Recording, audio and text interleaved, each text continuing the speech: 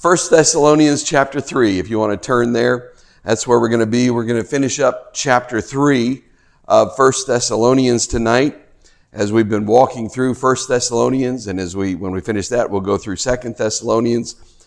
This first part, all the way up through the third chapter, Paul has been really just talking about the church there and his relationship with the church and why he had sent Timothy and why he's writing this letter and this sort of thing. And he had words of commendation. And so we're going to finish up that section. And then next week, when we get to chapter 4, it's where Paul starts giving some more concrete instructions as far as Christian living and that sort of thing. He starts answering some of the questions that the Thessalonians had.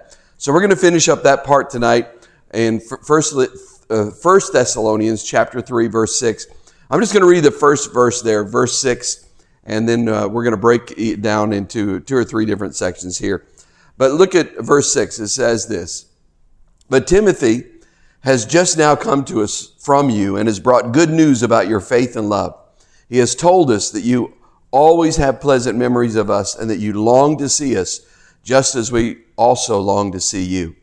So, if you remember, Paul reached the point where he could not stand it anymore.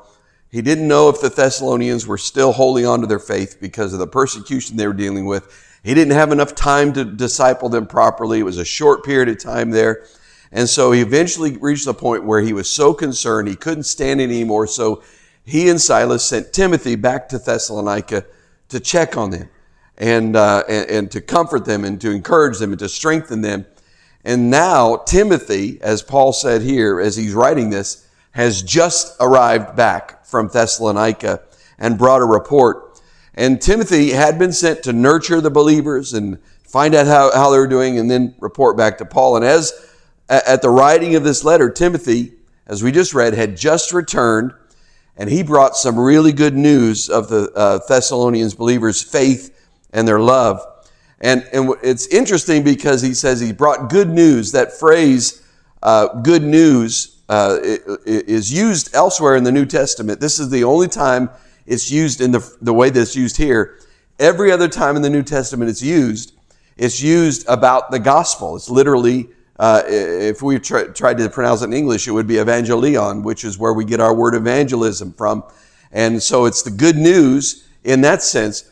But here, this is not the message of the gospel he's talking about, but it helps us understand how significant this news was to him.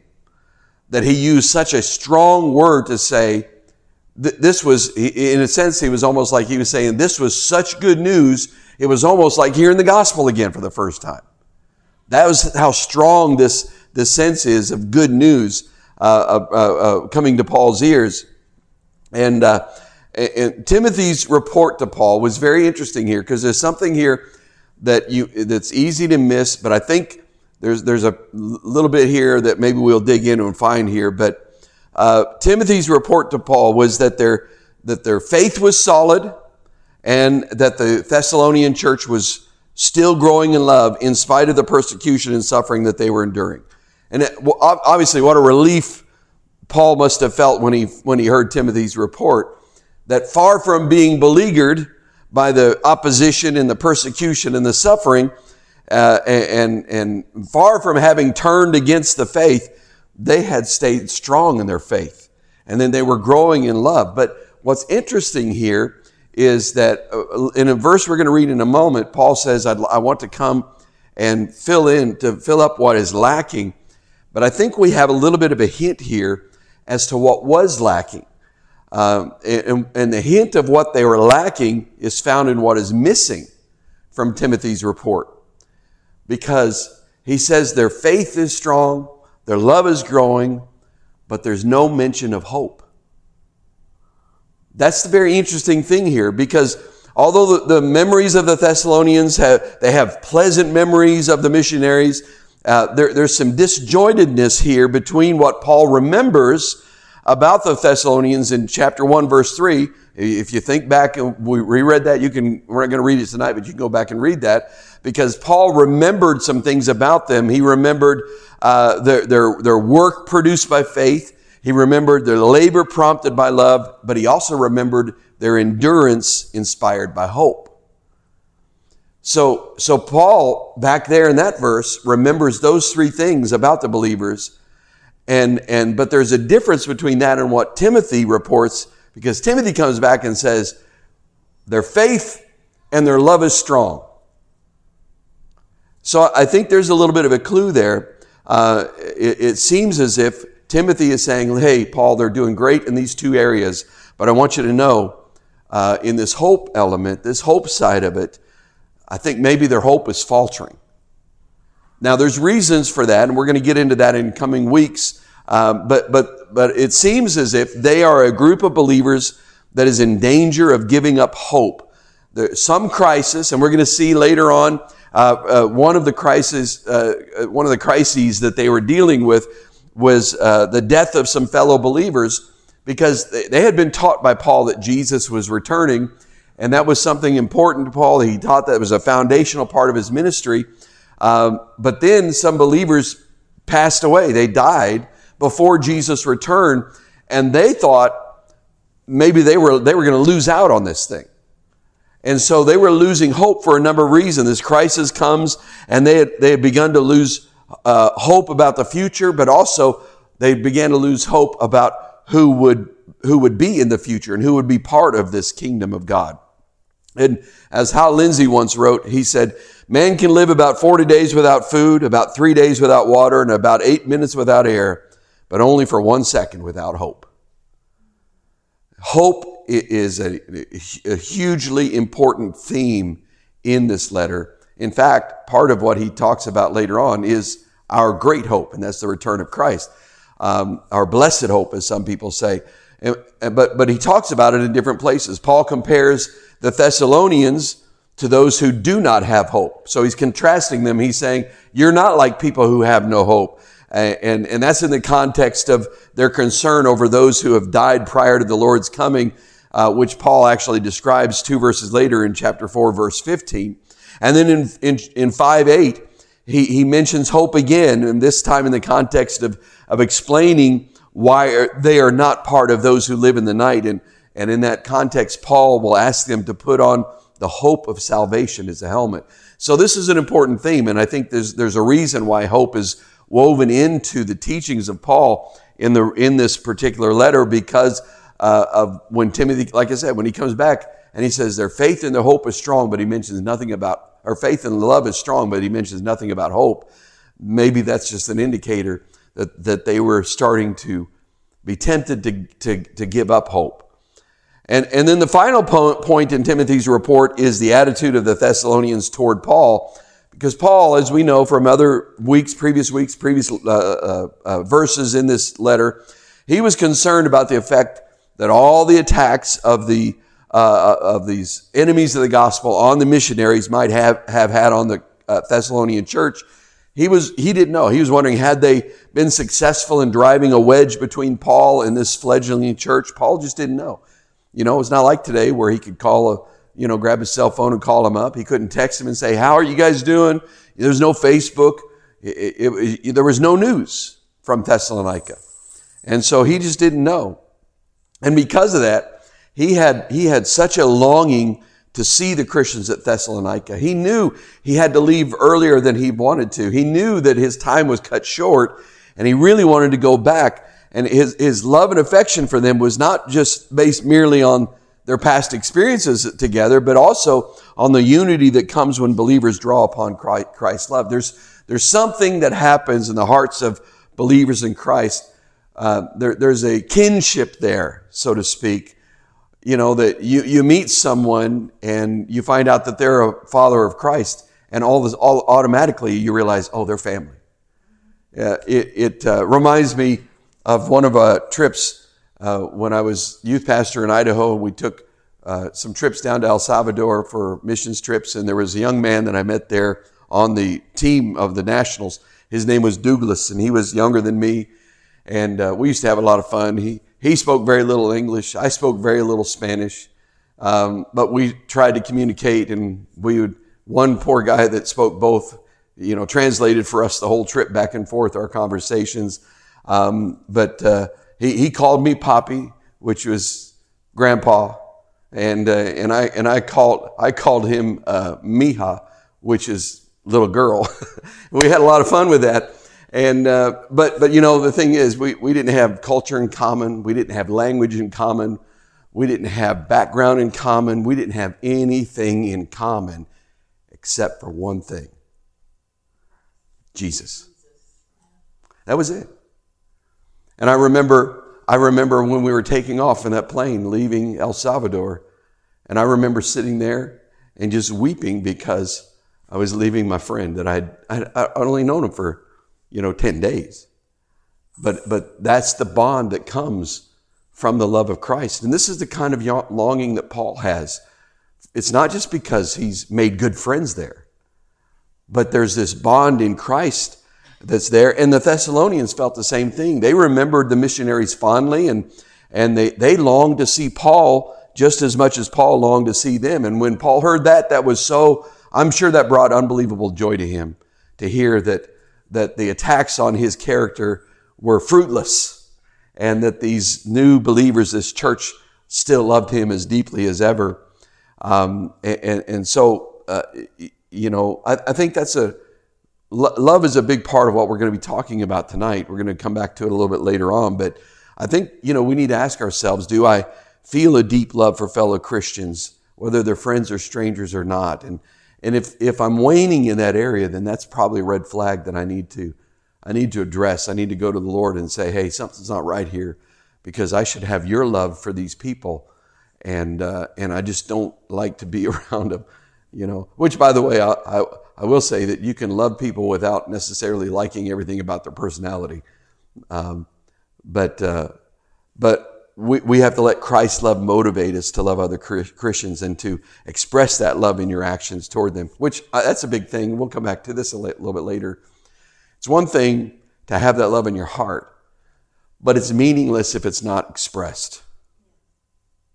It's like a married couple that's been married for decades, and the wife says, honey, do you still love me? He said, I said I love you on our wedding day. If anything changes, I'll let you know. Well, that's not a healthy way to approach a relationship. She needs to know that, just as much as he needs to know that she loves him. We need to express it, and it has to be also, and we'll get to this later as well, it has to be more than just our words. Love takes action.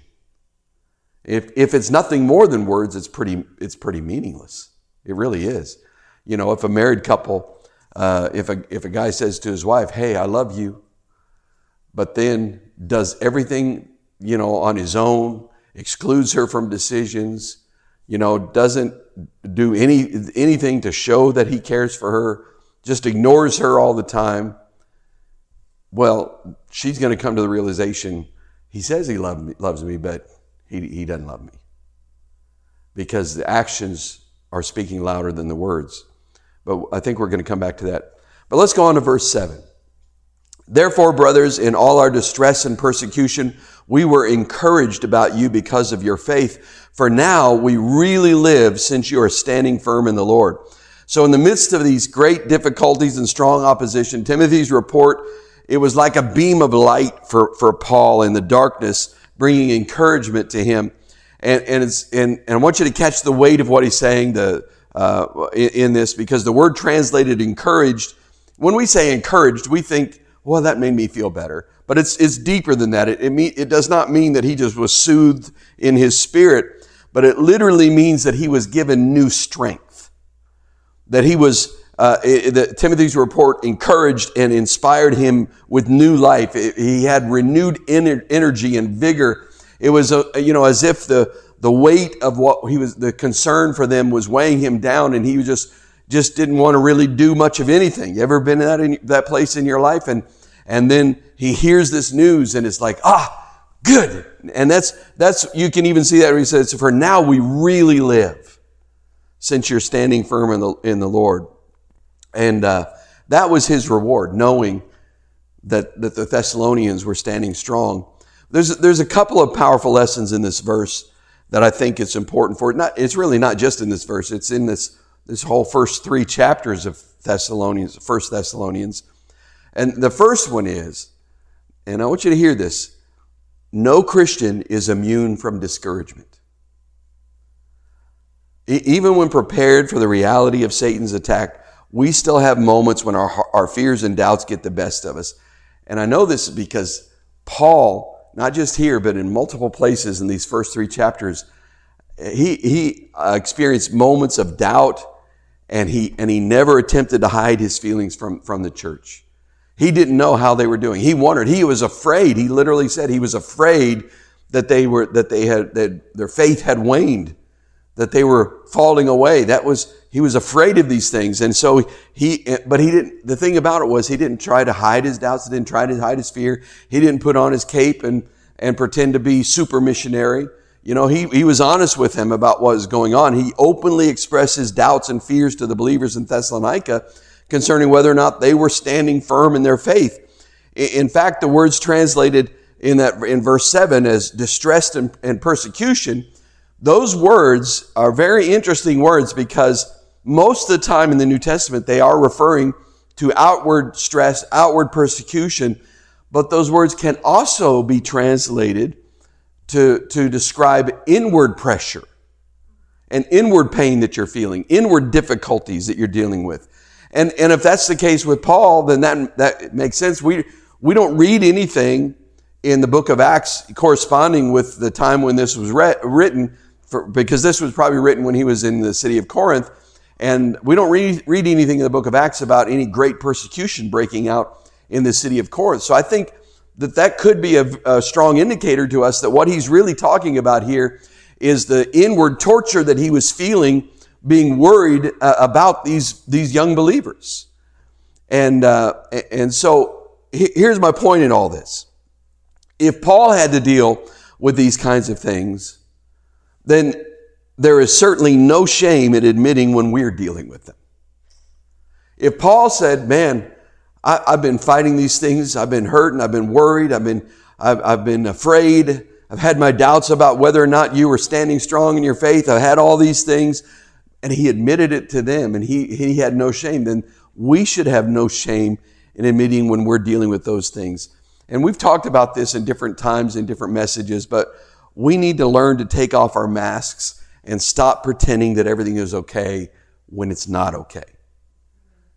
People have twisted the scripture and twisted things around, and they say, well, if you admit that there's a problem, that's a lack of faith.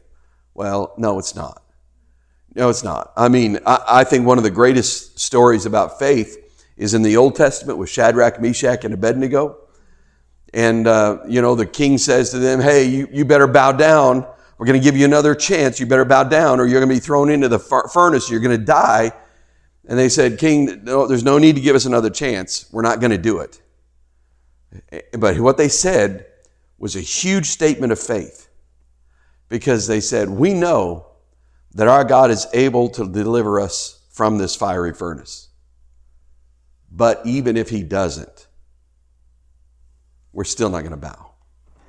So that tells me that faith is not denying the possibility something bad can happen. Faith is saying, I believe that God can bring me through, that he can prevent this from happening, but even if he doesn't, I know he can carry me through it. Regardless, however it goes. And so, when and because of that misunderstanding, then sometimes we walk around thinking, well, I have to put on a happy face. I got to be strong. I got to speak my faith words so that nobody knows what's going on. But the problem with that is if nobody knows what's going on, then nobody knows how to pray. You can't find any support. And not only that, when you wear your mask constantly, here's what's crazy is that we all want to be loved, but it's impossible to feel loved when you're constantly wearing a mask. You know why that is? It's because when you go home at night and you lay your head on the pillow and you think to yourself, man, if they knew the real me, they wouldn't love me. They love a fake me. And so it makes it very difficult, if not impossible, for you to receive the love that other people are offering to you. Even the love that God offers, it's almost impossible to receive it because you're not being real and you say to yourself, they only love the fake me. This is the damage that wearing masks does. Now Now, does that mean that I'm saying that every time you walk up to somebody, you should just dump everything on them? That's not what I'm saying at all. Because number one, you can't trust everybody with your stuff. How many have learned that one the hard way? Yeah. He's got both hands up, foot up in the air as well. And so you don't just tell everybody what's going on in your life, because some people can't be trusted. Even if they have the label of Christian, some people are more interested in what's going on in your life so they can talk about it with other people than they are in actually helping walk you through it and pray for you. So you got to know who they are. This is one of the powerful things. This is why we believe in small groups, is because it's in a smaller group setting that you can get to know one another in a deep enough way where you can begin to open up and be honest. Because you're not going to do it. You're not going to do it in the big service. Sunday morning when you got, dozens and dozens of people there, you're not going to stand up in front of everybody and say, "Hey, I just want you all to know, this week, I'll just snatch something out of the air. This week I was struggling with alcohol. Yeah. This week I had a real struggle with alcohol." Well, you're not going to do that in front of everybody, because that's first of all, that's foolish, and it's just not a safe place. But we have to get to the place where we develop relationships that are deep enough that give us confidence that we can trust those people around us with our doubts and fears and struggles. So, and that really leads us into the next powerful insight in that verse, and that is that, Paul literally found his life in the well-being of others. You remember what he said? He said, "For now we really live, since you are standing firm in the Lord." He really lives not because he's doing great. He said he really lives because they're doing great. And believers' lives are bound up with one another. We may be, and it's not just maybe, we are saved by grace alone, through faith alone, but God never intended us to live life alone. And nowhere is that truth more important than when dealing with doubts and discouragement. And if you think back in your life, if you recall seasons in your life when you were the most discouraged, more than likely, you're going to discover that those were times when you were alone or felt very alone in your life. Now, it may not be that you were isolated from the presence of people. You may have had many people around you, but you probably were insulated from sharing your heart with them. You had no one to talk to. You had no one to pray with you about it. You had no one to walk with you during that time. And it's in those periods of your life that you feel the most discouraged. And when you're the most discouraged is when you need people the most. And here's the crazy thing about our human nature is that when we're most discouraged, that's often when we pull back the most. And it's really the time we need to push forward and make sure that we are open with those that we know really care about us. Because that's where we can find the strength and encouragement in that situation. But the thing is, human beings are very, very good. They're experts at keeping things inside. And I'll just say this, it's often especially true of men.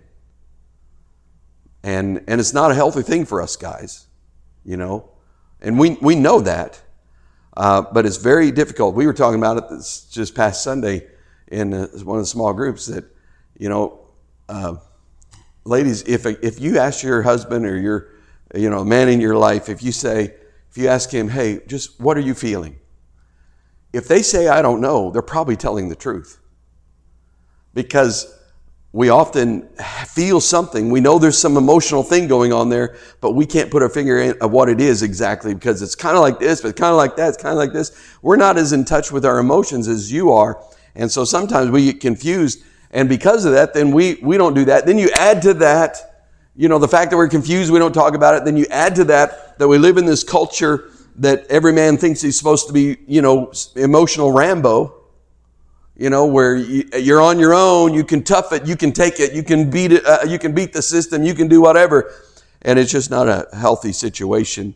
But when you and I learn to be real with one another, without making it sensational, without making it a pity party, but we learn to be real with one another, we often discover that we're not alone in our discouragement, or we're not alone in our pain. We're not alone in whatever's going on. And this may sound very strange, but oftentimes it's encouraging simply to know that you're not the only one.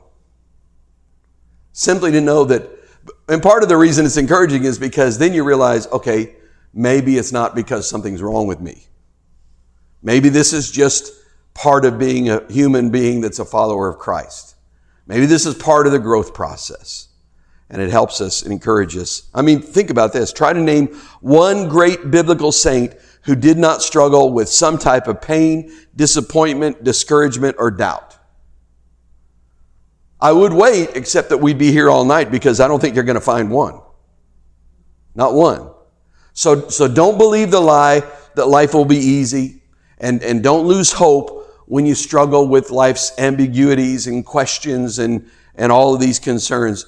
Nowhere does the Bible teach that to be used by God, you have to have life figured out. Thank the Lord for that.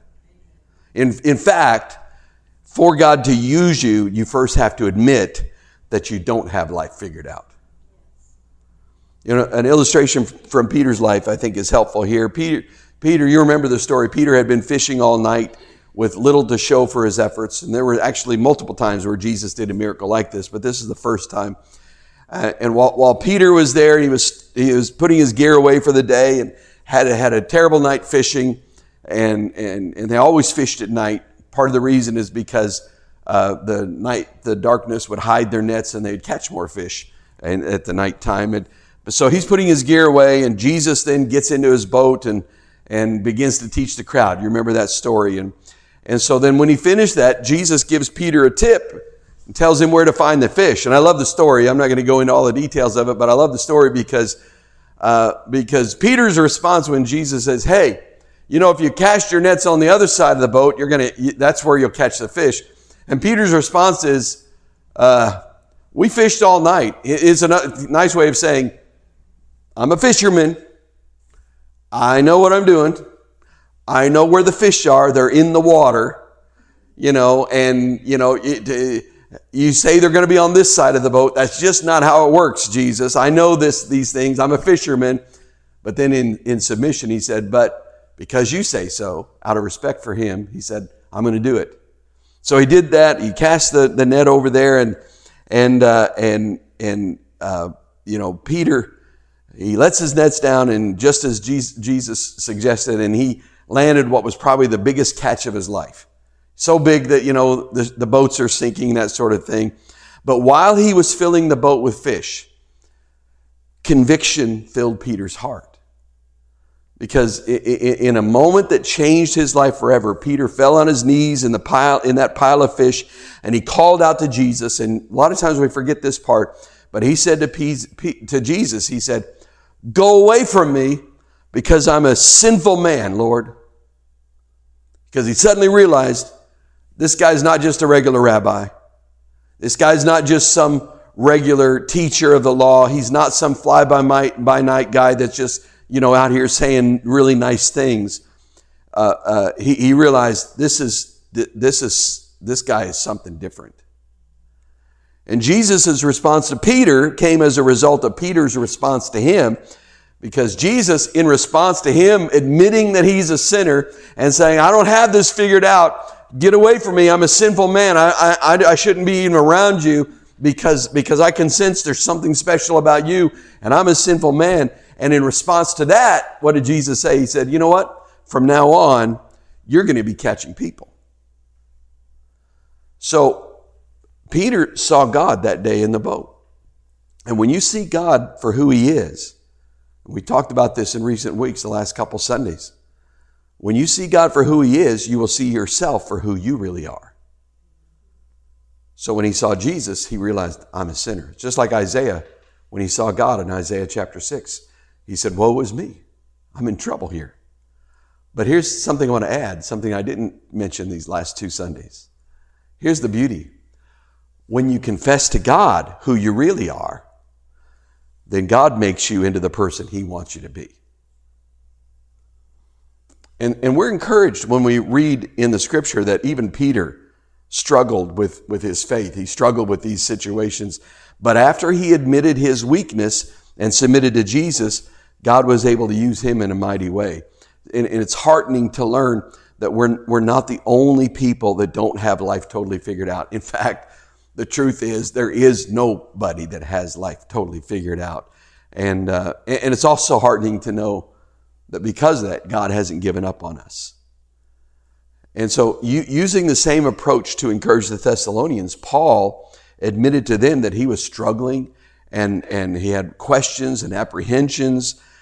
And Paul was willing to be vulnerable by sharing his fears and doubts with this infant church. And then, just as Paul proved to be an encouragement to them through the message he sent with Timothy, then they, in turn, proved to be an encouragement to Paul by the report that Timothy brought back to him. See, when we're honest with each other, we end up encouraging one another. Let's read on, verse 9. How can we thank God enough for you in return for all the joy we have in the presence of our God because of you? Night and day we pray most earnestly that we may see you again and supply what is lacking in your faith. Now may our God and Father himself and our Lord Jesus clear the way for us to come to you. May the Lord make your love increase and overflow for each other and for everyone else, just as ours does for you. May he strengthen your hearts so that you will be blameless and holy in the presence of our God and Father when our Lord Jesus comes with all his holy ones.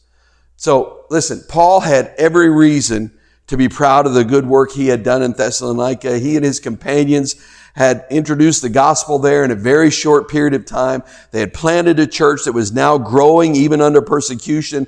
That was no small achievement, especially back in those days, in the early days of the church. Yet for Paul, his response was not, man, I'm so proud of what I've done. For Paul, there could only be thanks to God. Paul thanked God for those in Thessalonica who had come to know Christ and had held strong in the faith. He had been forced to leave while they were still immature believers with incomplete knowledge. And he was afraid that somehow because he didn't do it, they weren't going to make it. Then he realizes they're doing strong, they're doing well, they're holding strong. And what is his response? He realizes, oh, I had nothing to worry about. God had them all along. And so they had held on to their faith despite opposition and persecution. They had come through unscathed in their faith. Paul really believed and lived what he preached, and that is that God alone was the source and sustainer of life in the Christian community. And so Paul, he had a great satisfaction, but his satisfaction was not that he had done a good job. His satisfaction was at what God had accomplished. He knew that it was not of men to do a spiritual work. What had been accomplished was done only by the grace of God. But he says in that passage, that part of one of those verses we just read, he said that he earnestly prayed night and day for the Thessalonians. Now, obviously, he didn't literally pray every moment of every day, night and day, but that's an expression to help them understand that this was a constant thing on his mind. It was a constant thing in his prayers. Probably means because in the Jewish faith, and he was obviously came out of the Jewish faith into Christianity, they would pray in the morning and they would pray in the evening. So probably even specifically saying, every time I prayed, every time I went into his presence, I was praying for you. And there's specific things I want to mention about his prayer. The first thing Paul prayed for is that he prayed for open doors. He prayed that God would let him and his co-workers return to Thessalonica. You remember, Satan had hindered him. We read that last week. We don't know what Satan did or how he kept him out, but Satan had hindered him from returning. But here's the thing about that. Even Satan's hindrances can only happen with God's permission. God is still sovereign Lord. You read about the book of Job, this conversation between God and Satan, which, by the way, interesting thing, maybe we'll do a study on another time on this. The interesting thing is the whole conversation about Job was not started by Satan, but it was started by God. God initiated that whole thing that was going on. So there was something he was trying to something he was trying to do. But we'll talk about that another time. But now I lost my train of thought because I'm thinking about Job. But eventually Satan said, "Oh, and he loves you because you bless him." And he said, if he didn't have all these things, he wouldn't serve you. And God allowed him to do the things that he did. So even in that, Paul knew that even with Satan hindering it, that it was still God at work behind the scenes. And we can plan and we can prepare for ministry, but ultimately we are dependent on God to open and to close doors. And that's not just true missionary-wise. There are countries in this world that are closed to the gospel. Some that are open now that used to be closed to the gospel. But it's also true when we talk about working locally. God will open and close doors locally in your life, in people's, to be able to minister to other people in their situations, or in ministry opportunities that He opens for you. God's the one who opens and closes those doors. And Paul knew that if he was going to return to Thessalonica, that God was going to be the one that would have to make it happen, because only God Himself could make the impossible possible. And though Satan had placed roadblocks in Paul's path, he did not just take that and say, oh, well, I guess, I can't go back. It's over with. But it did not deter him in the least from repeatedly asking God to make a way. He continued to pray about it, even though he knew that at the time it was impossible for him to go.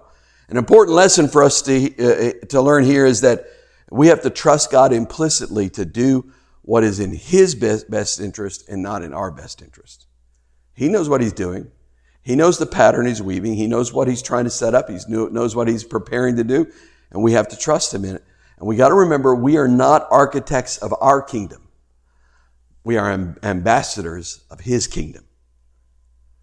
And we have to remember, kicking in doors that God is unwilling to open will only lead to disaster.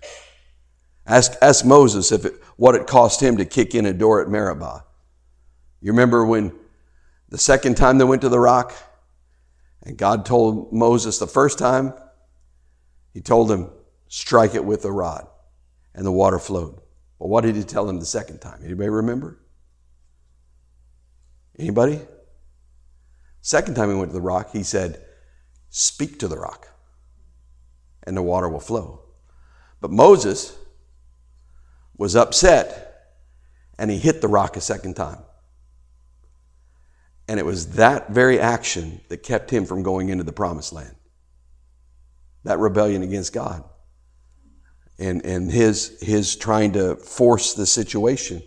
Now to understand why that was such a big deal, it's because the rock, you can read it in Corinthians, the rock, this is totally separate, not part of our study tonight, but the rock in that situation was a symbol of Christ. And the first time striking it was a symbol of Him being beaten and Him being crucified, and then the living water would flow from Him. But after He did that, no striking would be necessary anymore, only to ask. Isn't that a beautiful picture? And so anyway, Moses learned that, and so we just can't try to knock doors down. We have to let God open them. And that doesn't mean that we sit back and do nothing. It means we continue to pray, and it means we continue to knock and see if that door is going to open or not. We don't just sit back and say, well, God will do whatever He'll do. I'll just do nothing. But it's this constant moving forward. Our journeys are all very different. He's going to take us all in different places. Just let God's plan be your plan. And don't let that realization that He's the one doing it keep you from praying for Him to open doors. But as you pray for that, make a commitment that you'll stay behind doors that He keeps closed, but you'll walk confidently through the doors that He opens. Second thing about his prayers, and this is not something he prayed about, but it's about how he prayed, and that is that Paul prayed specifically. Now, in praying specifically, to get back to Thessalonica, Paul models an important aspect of prayer, because we're often more comfortable with praying in general than we are with praying with specifics. Sometimes, honestly, it's because we feel like we have to protect God's reputation. It's like, well, if I pray for this thing specifically with this person here, if God doesn't do it, then God's going to look bad. And I'll just say this, God is plenty big enough to deal with protecting His own reputation. He doesn't need your help. And so there's nothing wrong with that. I think we need to pray more specifically. Now, with that said, I will also say there are people out there that say, well, you didn't get your answer because you didn't pray specifically enough. It's like somebody says, I can't remember. It's a true story. I can't remember all the details now. It just came to my mind about a woman who was angry. She was talking with an evangelist. She was angry because her husband had gotten very sick, and she'd prayed that God would not let him die. Well, he lived, but then he ended up being a vegetable for years. And she was angry at God because she felt like God answered her prayer, and that if she had been more specific, and all this stuff. Well, I'm going to say that is not the God I serve. He's not going to be like, he's not like a genie.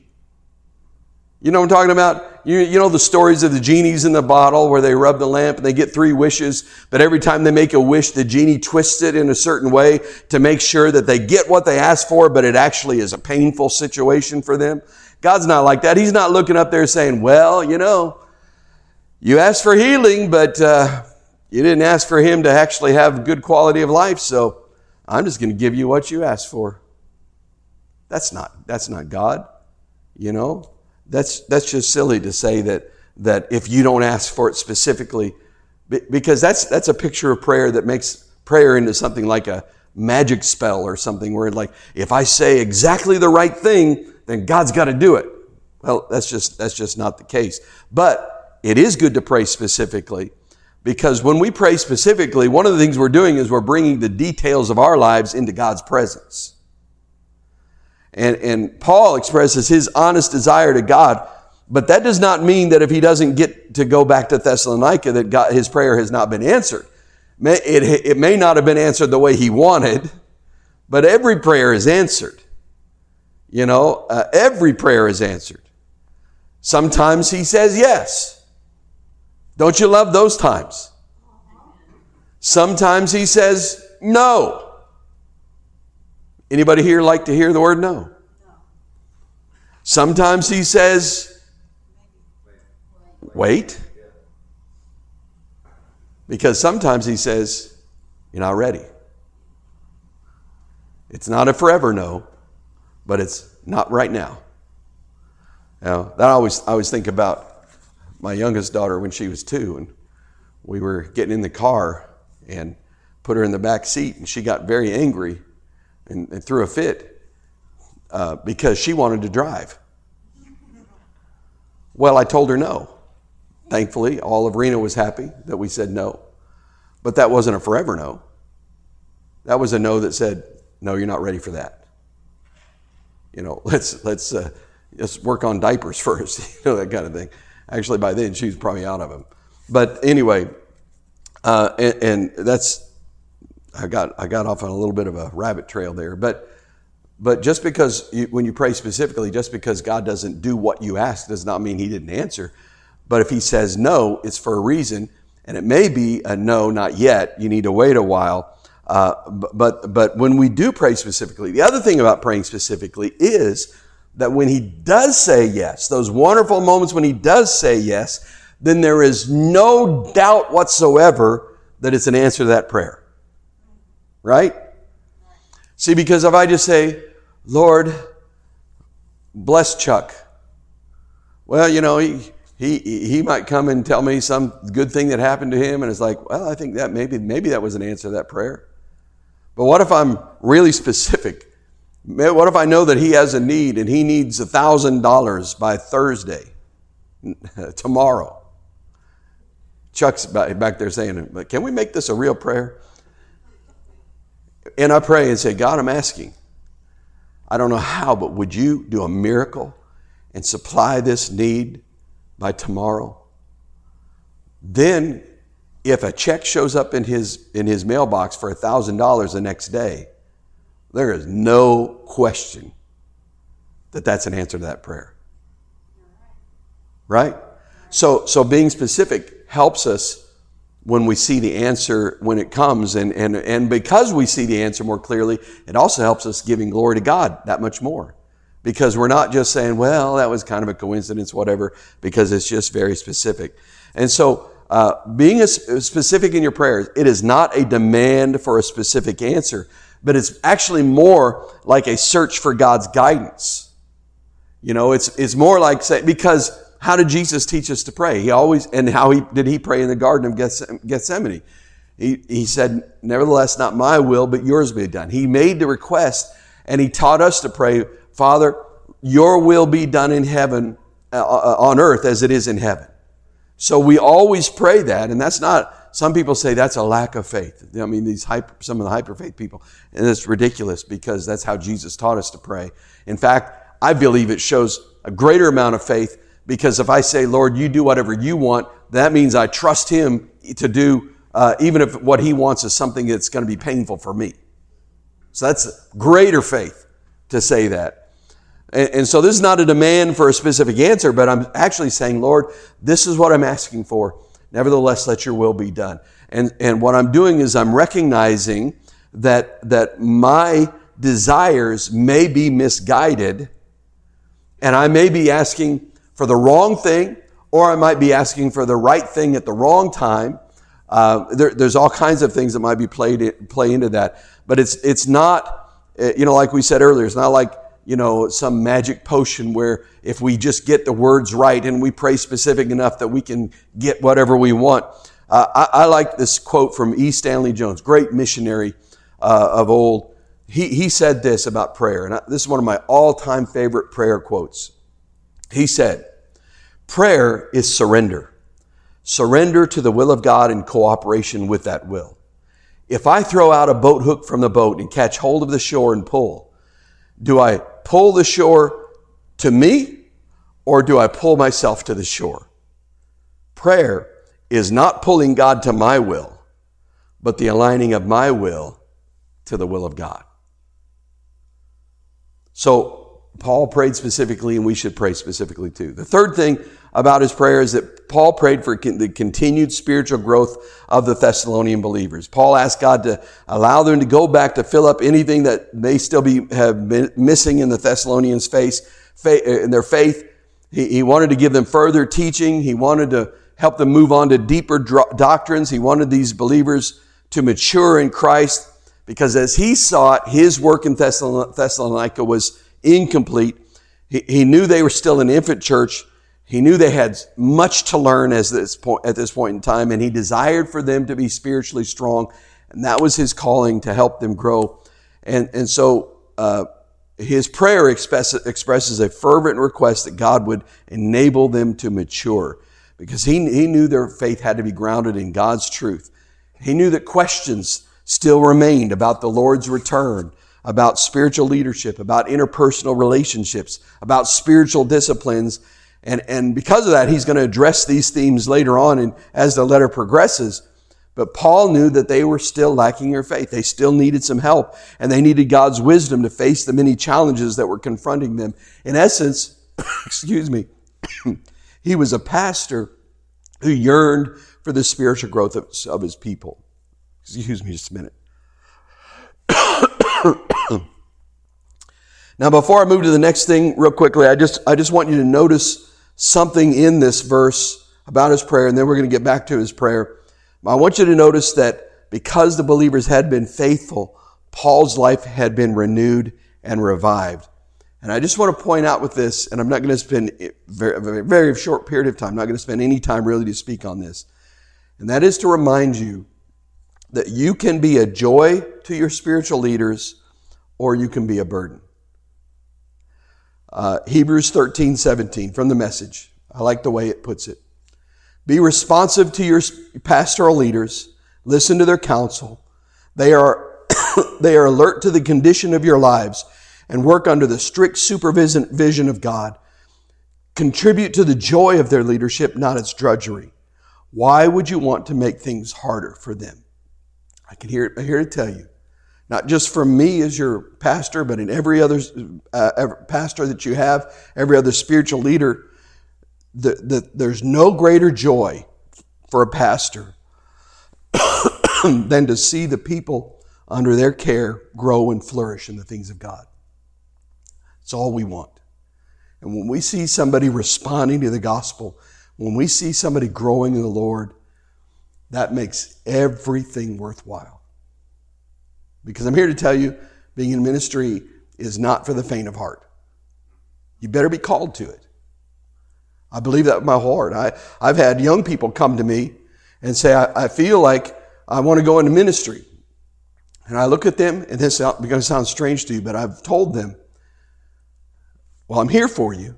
But I've told them at times, if you can do anything else, do it. The reason I say that is because if you're called, you can't do anything else. But if you can do anything else, you're probably not called. And if you're not called, it's going to eat you alive. Or you're going to destroy the body of Christ. And so, anyway, here's the next thing for which we need to move on, for which Paul prayed. Paul prayed that the love of the Thessalonians would increase. Verse 12, may the Lord make your love increase and overflow for each other and for everyone else, just as ours does for you. You know, our society is so confused about the concept of love. I read this about a young man named Tony. Tony was smitten by Cupid's arrow. He had fallen head over heels in love with this girl. He was enamored. He was, as they say, Twitter-pated. And so he wrote to his beloved the following letter expressing his heartfelt devotion. This is what he wrote. My dear, you are the sunlight to me. My every thought is filled with thee. I would do anything to be with you. I would climb the highest mountains, swim the swiftest rivers, and cross the widest deserts just to be at your side. Your beloved Tony. P.S. I'll see you Saturday if it doesn't rain. We have moved the idea of love from something of great value, something that makes demands of us, something that is self-sacrificing, something to be diligently guarded, and we have turned it as a culture into something cheap and irresponsible and easy and often even sleazy. But love is marvelously complex. Love is caring. Love is giving. It's wishing for the best of another. Even if it costs you, it's doing all you can to provide the best for that person. Sometimes it's inciting another to strive for the best when he or she is willing to settle for less. Love requires one's entire being. It's enduring. It's long-suffering. It continues even when faced with rejection. And the marvelously complex thing about love is that none of those qualities by themselves make up love, yet the lack of any of those qualities will destroy love. Love requires work. Along with their work of faith, Paul commended the Thessalonians for their labor of love. Their love for one another and for the Lord had been tested in the crucible of persecution and had stood strong. And Paul prays that their love may increase and abound. Now, I don't know if you have the verse in front of you, but who is the source of the love that he's talking about? Now you're in church, so always guess God first. You always say Jesus right off the bat, because it's like the little boy that was in a Sunday school class, and the Sunday school teacher said, "All right, everybody, what small furry has a long tail and gathers nuts every fall?" And the little boy raised his hand and said, "Well, it sounds like a squirrel, but I know the answer is Jesus." So you always guess Jesus first. But he said, "May the Lord make your love increase and overflow." That's the source of it. It's not something that we conjure up or that we can make happen. And then the second question is, who was to be the recipient of the love? He said, "May the Lord make your love increase and overflow for each other." And then he goes on, and here's the part that will get us. He says, "and for everyone else." He just had to throw that part in, right? Anybody have in your life, you have anybody in your life that is an EGR? That's what I call them. You know what an EGR is? Extra grace required. You have anybody like that? And sometimes there are people in our lives that are just hard. Our love doesn't come naturally to us. But if we connect to the source of that love can begin to overflow even toward them. And if we are full of God's love, it will overflow to other people. It's not enough merely to be courteous to others. Listen, if you're a person of love, you should be courteous. You should be kind to the people who serve you in restaurants. You should be kind to the person behind the counter at the fast food place. You know, and I mean, you should hear the stories that I've heard from my family at Chick-fil-A, you know, people getting mad and throwing drinks at servers and stuff like that. It's like as if they intentionally got their order wrong, you know. Hey, let's mess this person's order up. And they're so angry that they you know, they're just throwing food and stuff. And if you're a follower of Christ and I ever see you doing that, I'm going to be so disappointed in you, and I'm going to be praying for you. In fact, I might even have to call you in and talk with you about that and say, hey, what's going on in your life? Because something's not right here. But it's not enough. You should be kind and courteous, but that's not enough. We must actively and persistently show love to people around us. And our love should be growing continuously. You never reach a point in your spiritual journey where your love stops growing. As you grow in your relationship with Christ, you will also be growing in your love for one another. What did Jesus say in John 13:35? By this, all men will know that you are my disciples if you love one another. So let me just say this. If your capacity to love has remained unchanged for some time, then go to God and ask Him to fill you again from His never-ending supply. And then look for opportunities to love people on purpose. I mentioned earlier, we're going to come back to that it has to be more than words. There's got to be action. This is the key. I love the phrase, loving people on purpose, because we often love people around us and we feel that emotion in our heart. We honestly do love them, but often they will not know it unless we do something purposeful to show it. I didn't mean to rhyme that, but I did. Know it and show it. There. So that, you know, it's a great illustration for a church. You know, we have a very loving body of believers here as a church. But we can even get better because we can learn how to not just feel that love, but to find ways to show them that we love them on purpose. That's the kind of love he's talking about and that the Bible talks about. So look for opportunities to love people on purpose. Look for ways that you can serve. Look for little things. If somebody says, man, I'm so thirsty, you know, and you know they love Diet Coke, go get them a Diet Coke without even telling them and just bringing it to them. You know, that's a silly little way, but you know, that's loving somebody on purpose. The third thing Paul actually prayed for, he prayed for strength for the Thessalonians. He said in verse 13, may He strengthen your hearts so that you will be blameless and holy in the presence of our God and Father when our Lord Jesus comes with all His holy ones. The challenges of living out the faith in a city like Thessalonica were great. Much like the world in which we live today, the Thessalonians were faced with constant pressure to conform to the culture around them. However, Christians must view the world in a different way. The culture says, if you want to get along, you got to go along. You got to blend in. You got to fit in. But God has a much different perspective. Paul told the Romans in Romans chapter 12, he said, don't be conformed to the pattern of this world. And John put it this way in 1 John 2, do not love the world or the things that belong to the world. If anyone loves the world, love for the Father is not in him. So if the Thessalonians were going to walk worthy of the Lord, then they were going to need help. And to this end, Paul prayed that God would establish their hearts blameless in holiness before God. And he prayed for this inner strength for the believers that came from God so that they would walk in a way that was blameless and holy. Now, I want us to make sure we understand what holy really means. The base meaning of holy, to be holy, is to be set apart for God for His service. In its base, you go back to the Old Testament, to the tabernacle. All those things, you know, they had the different pieces of furniture. Why were they considered holy? Because those things were set apart for God and God alone. And that's really the essence of holiness. It's not about a list of rules and regulations. You know, certainly there are things, you know, sins we should avoid. There are ways that we should live. But holiness is not an attainment by the few What it is, it's an act by which God sets each of us apart for himself. So he pulls you, he saves you, he sets you apart.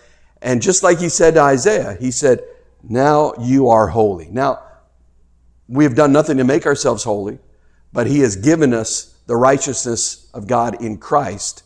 And in God, Christ took our sin and gave us his holiness, his righteousness. And he sets us apart and sets us and said, you are now holy. You're forgiven, you're clean, and you're set apart for me and me alone. And in this action of God, we are blameless. We are accepted. We are loved by God to the very day of Christ's coming. And what Paul has in mind here, and this is where I think it would help a lot of us with this idea of holiness if we could get this. He is not talking about the process of becoming holy, but he's talking about a standing because they were already holy. He's saying God has made you holy. He's set you apart. And because of what he has done, live a life that is worthy of that.